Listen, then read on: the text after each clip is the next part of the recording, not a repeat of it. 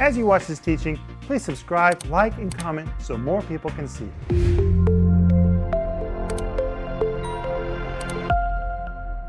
Welcome to Home Group. My name is Rick Renner, and tonight I'm here with certain members of our family. Now, we're not all here. We've invited Sister Paulina Renner to join us, and Paulina is the beautiful wife of Paul Renner, and together they are the parents of 4 children. 4 children, William, Anya, Cohen, and Abby. But Paulina, we're so glad you're with us. So happy to be here. Thank you for inviting me. You're so precious. Mr. Renner, thank you for being here. Thank you, and thank you all for joining too. This is truly our home group, the time that we spend together, us here in the studio, and you, we're together. And if you join the home group regularly, please let us know in the comment section. We like to read your comments because we feel closer to you when we get to read the comments and get some feedback from you. So please write us in the comment section. And I really read all the comments. First thing I do every morning after I get my cup of coffee and my Bible, I go online, I read everything that you write. So please, when you write something, know that my eyes really are going to see it. It means a lot to me to know what you have to say. But Denise, welcome to Home Group. Thank you, Rick, and Home Group, welcome. And I personally am so glad to be on the Home Group with another female. Well... And also one that I love so much, Paulina. Thank you, Mom. Thank you for being with us. But this week in Home Group, we're discussing the works of the flesh versus the fruit of the Spirit, which is what I'm teaching in the regular TV program. It is line on line from Galatians chapter 6, verse by verse, about what the Apostle Paul said about the works of the flesh versus the fruit of the Spirit. But the subtitle says, you choose. And it really is a choice. Death-permeated works or supernatural life-giving fruit.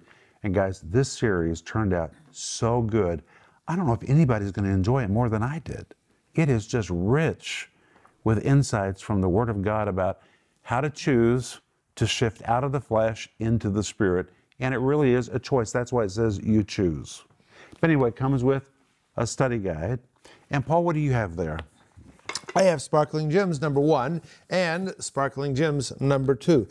These books are huge, and they may seem a little daunting to get up and read, but it's actually not so difficult because there's 1 chapter for every day, meaning 2, sometimes 4 pages per day.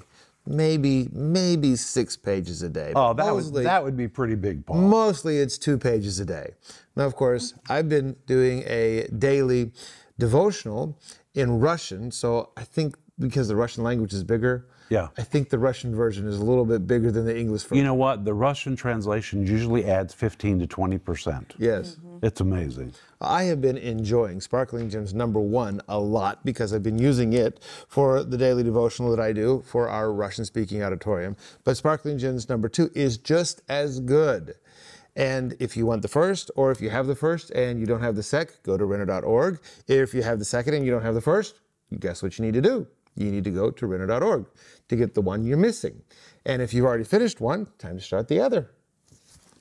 Well, I want you to open your Bible to Galatians chapter 5. We're going to review what we covered last night, and then we're going to move right into the works of the flesh. What does the Bible mean when it talks about the works of the flesh? And today, I'm going to tell you a true life story that is pretty amazing. It's pretty amazing, but it will really demonstrate the works of the flesh. But open your Bibles, guys, and let's go to Galatians 5, and I want us to begin again in verse 15, and we're going to review these because it's really foundational to everything we're talking about. But it says, if you bite and devour one another, take heed that ye be not consumed one of another. Verse 16.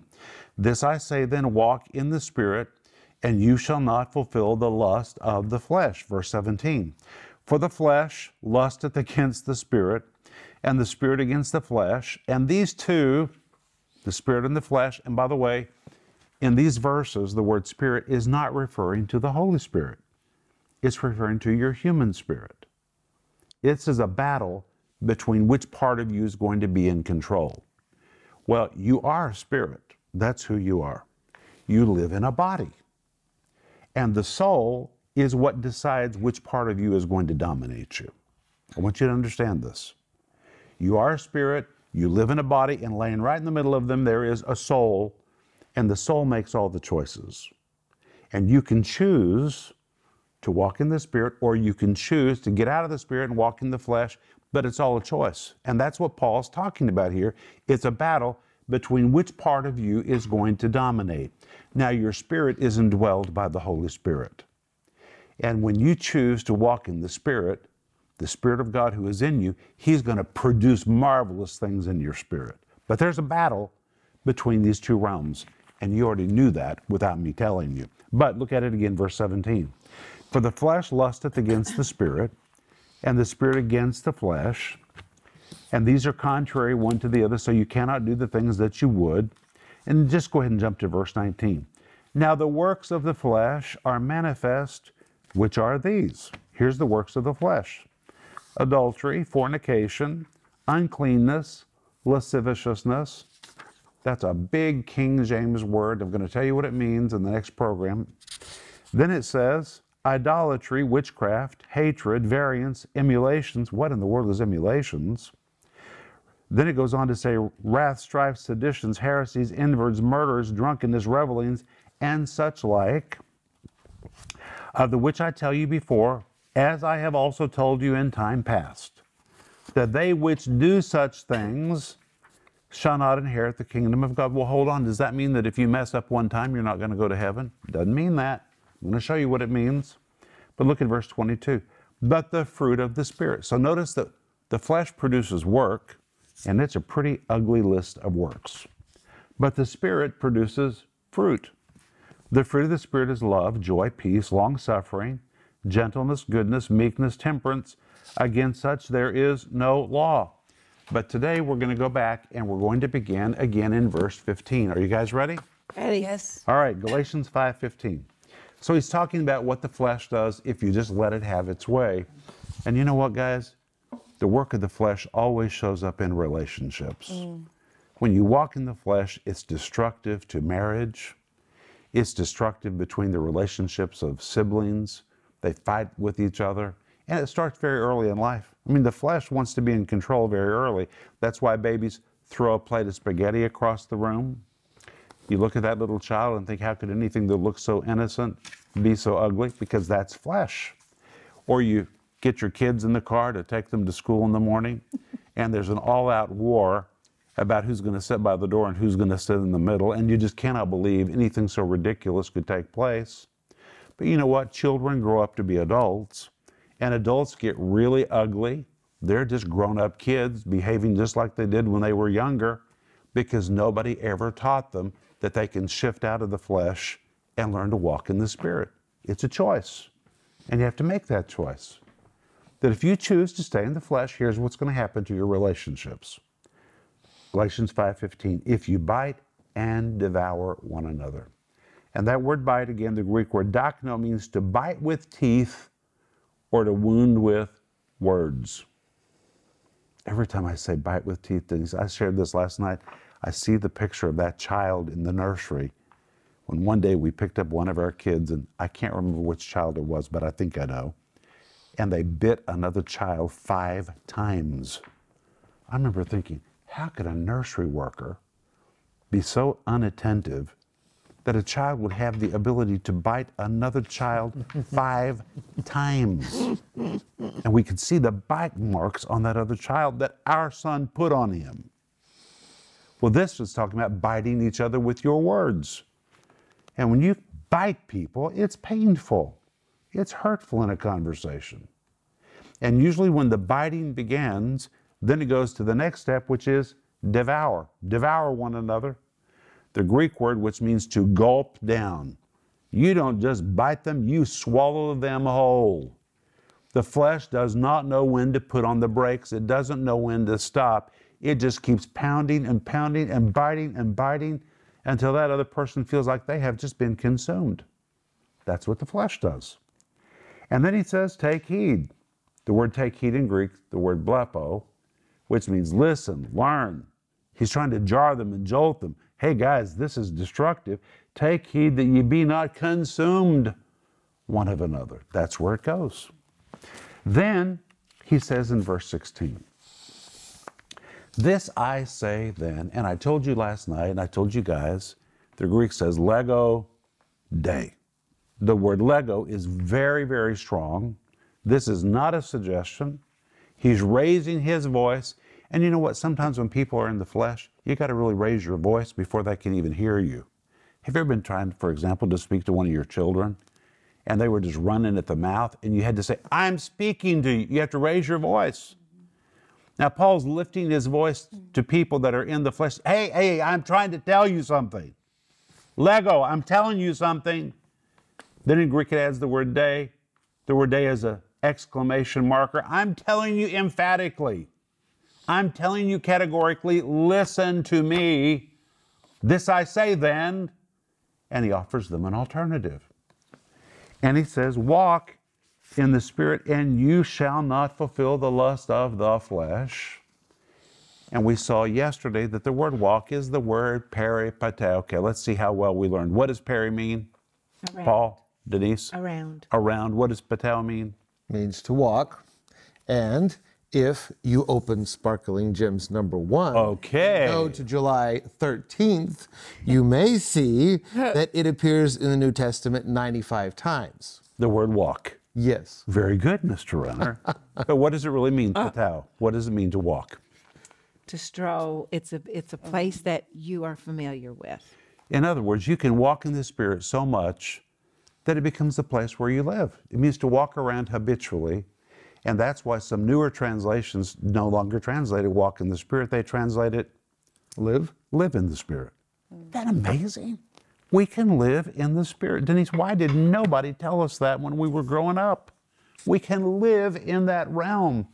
Not hope that we hit it once in a while, but rather it should be the exception when we get in the flesh because we live in the Spirit. That's God's plan.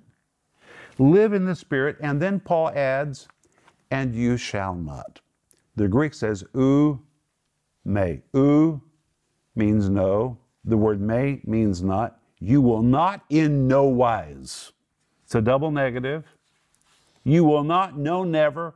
It's a picture of you pulling the cord out of the electrical socket in the wall so you kill the power to whatever is operating.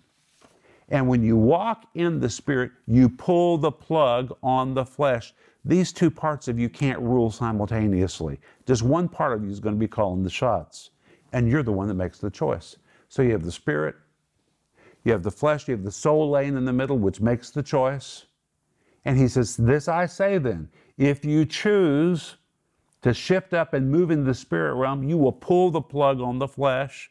You will not in no wise, he says, fulfill the desires of the flesh. That's really important because that word desire tells us the flesh by itself has a mind of its own. And in fact, if you read what Paul writes in Ephesians chapter 2, he says the flesh has a mind and the flesh has desires. And if you let your flesh have its way, it will boss you around. It has its own mind. It will manifest all of its ugly desires, which are destructive in every area of your life. You'll be lazy, you'll be fat, you'll be unfit, you'll have bad relationships because that's where the flesh will take you. It has a mind of its own. It'll boss you around. It has its own mind. It has its own flesh. That is exactly what Paul says in Ephesians chapter 2, verses 1, 2, and 3.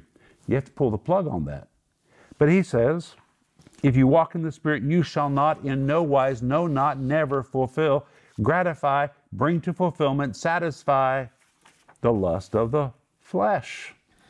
The word flesh, the Greek word sarkos, which means flesh, carnal nature or fleshly instincts, hankerings. You know, all of us have different issues with flesh. Some people's flesh wants to lead you into bitterness. Some people's flesh gravitates easily into being offended. Some people's flesh gravitates toward the refrigerator and the kitchen to eat and eat and eat and eat and eat. It's not that you're hungry, it doesn't have anything to do with hunger. It's just the flesh. The flesh always gravitates toward destruction. That is just the truth. And by the way, sometimes the flesh gets crazy about discipline. You can nearly kill yourself with discipline. The flesh always is an extreme. You have to understand that. And then the Galatians 5:16 I gave you last night, I'm going to give it to you again. The RIV says, make the path of the Spirit the place where you habitually live and walk. Become so comfortable in the spiritual path that you learn to leisurely and peacefully stroll along in that realm. Living your life in the spirit realm is the best way to guarantee, there's the Greek ume, to guarantee that you will not allow the yearnings of your flesh, that's the Greek word epithumia, translated lust, to creep out until they fulfill themselves. And then Paul adds in verse 17 that a battle is taking place over which part of you is going to be in charge. For the flesh lusteth against the spirit, and the spirit against the flesh. Well, the Greek actually says, for the flesh lusts against the things of the spirit, and it's talking about the human spirit. Again, the issue here is which part of you is going to be in control, either your spirit or your flesh, and you're the one that chooses with your soul. And he says the flesh is against the spirit, and the spirit against the flesh, and the word against, used twice, is the Greek word kata, which here describes something coming downward. To be against, it means to dominate, to conquer, or to squash. This tells you how intense is the battle between these two realms. Your flesh does not want to lose control. It does not. This is why when you become a child of God, you've got to learn to walk in the Spirit, because your flesh has dominated you for all those years. If you didn't get saved till you were 25, you were flesh dominated for 25 years. Now you're saved, you try to walk in the Spirit, your flesh is going to say, wait, I'm not getting off this throne. I've dominated this life for 25 years, and your flesh will launch an all-out attack to squash the work of the Spirit. But the greater one lives in you, in your spirit, and you can squash the work of the flesh. And that's why Paul goes on to say, the flesh lusteth against, trying to squash the spirit, and the spirit kata, trying to squash the work of the flesh. And these are contrary one to another, the Greek word antikami. Contrary. They are set in opposition to each other. They are strategically opposed to each other. It means to take a stand against, to completely be irreconcilable, like two enemies on opposite sides of a war. It is an all-out war. And then when you come to verse 19, Paul's going to tell you what's going to happen to your life, to your body, to your health, to your finances, to everything in your life if you choose to take the low road. Mm-hmm. Now, the works of the flesh are manifest. Well, the word works is the Greek word erga. The word flesh, again, the Greek word sarkos, the base fleshly nature produces erga, it produces work. And this word work, the Greek word erga, listen, signifies some kind of action, deed, or activity, the activities of the flesh, that would be a good translation. Very often it referred to a person's occupation, to his labor, or to the things produced by his effort in life. It describes a person's line of work, his career, his labor, or his profession. It denotes the results of hard work, which means if you let the flesh have its way, it will produce a particular thing. Just like if you work in a profession, you have a goal of your work. If you let your flesh have its way, the goal has an objective. The flesh has an objective, and it's to produce work. Now I'm going to tell you a story. By the way, as I tell you the story, I want to tell you that we just received in our Tulsa office our autobiography, and this week they're mailing it out. Wonderful. This book is filled with stories that are riveting, and they're, every one of them, the truth. It's amazing, isn't it? If you haven't ordered your copy of Unlikely, please do. But years ago, when we lived in Riga, Latvia, we had some really famous people, preachers, come see us, and we were going to hold a very big convention. And a couple of them wanted to go out to the outer district of Riga, where the Latvian Holocaust took place, to see where all the Jews were buried in mass graves. So we went out there. It's quite an interesting visit there to those mass graves. There's 55 pits filled with thousands upon thousands of Jews that were executed in the Latvian Holocaust. Well, we're driving back into Riga, And we were in a rented van. I'm so thankful it was not our driver and was not our car. The driver's sitting here.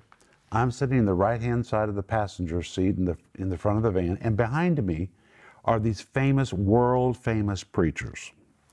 We're driving along back into town, and suddenly something happens. I see a man to the right dash in front of our car.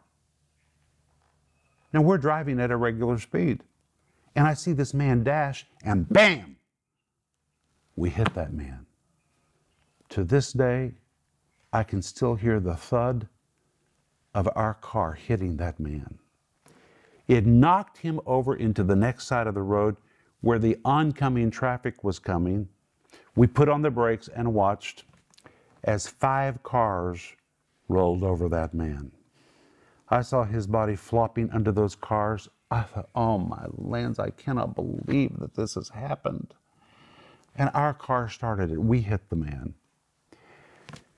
Well, my first thought was, I have world-famous preachers in the back of my car. We have just hit a man. I got to get him out of here before the news tries to write a story that world-famous preachers have killed a man. So I put them in a taxi, sent them to their hotel, and I went across the street, and there was a policeman standing there who was already directing traffic that day. And I said, sir, can I please go and pray for this man? He laughed at me. He said, what for?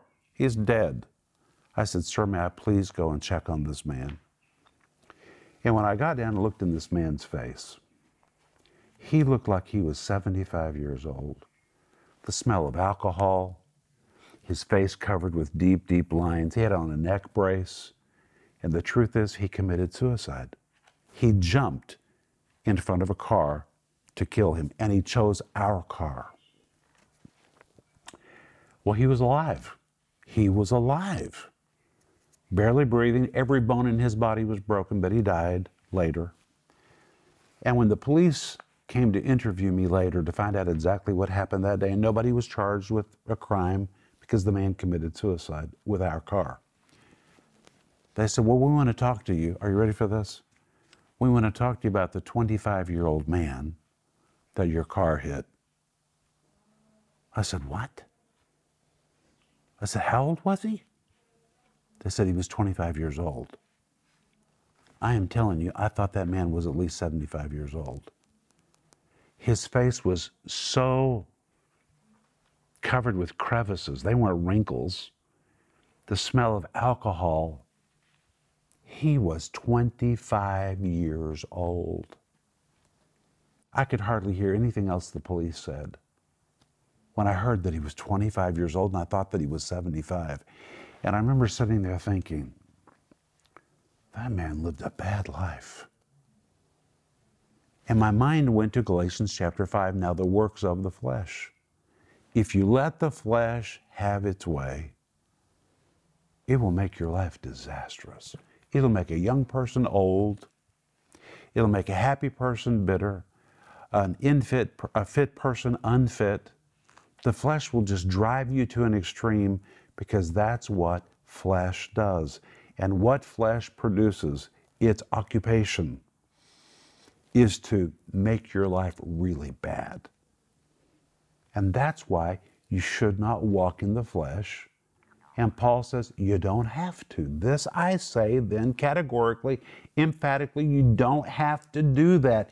You can choose with your soul to move over into the realm of the Spirit.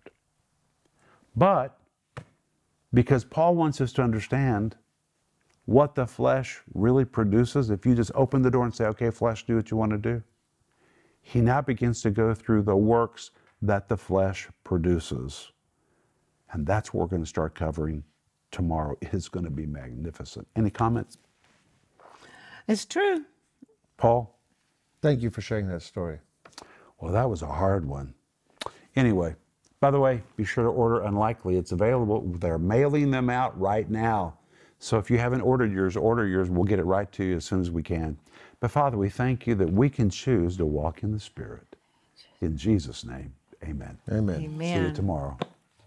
If you enjoyed this teaching, please subscribe, like, and comment so more people can see it.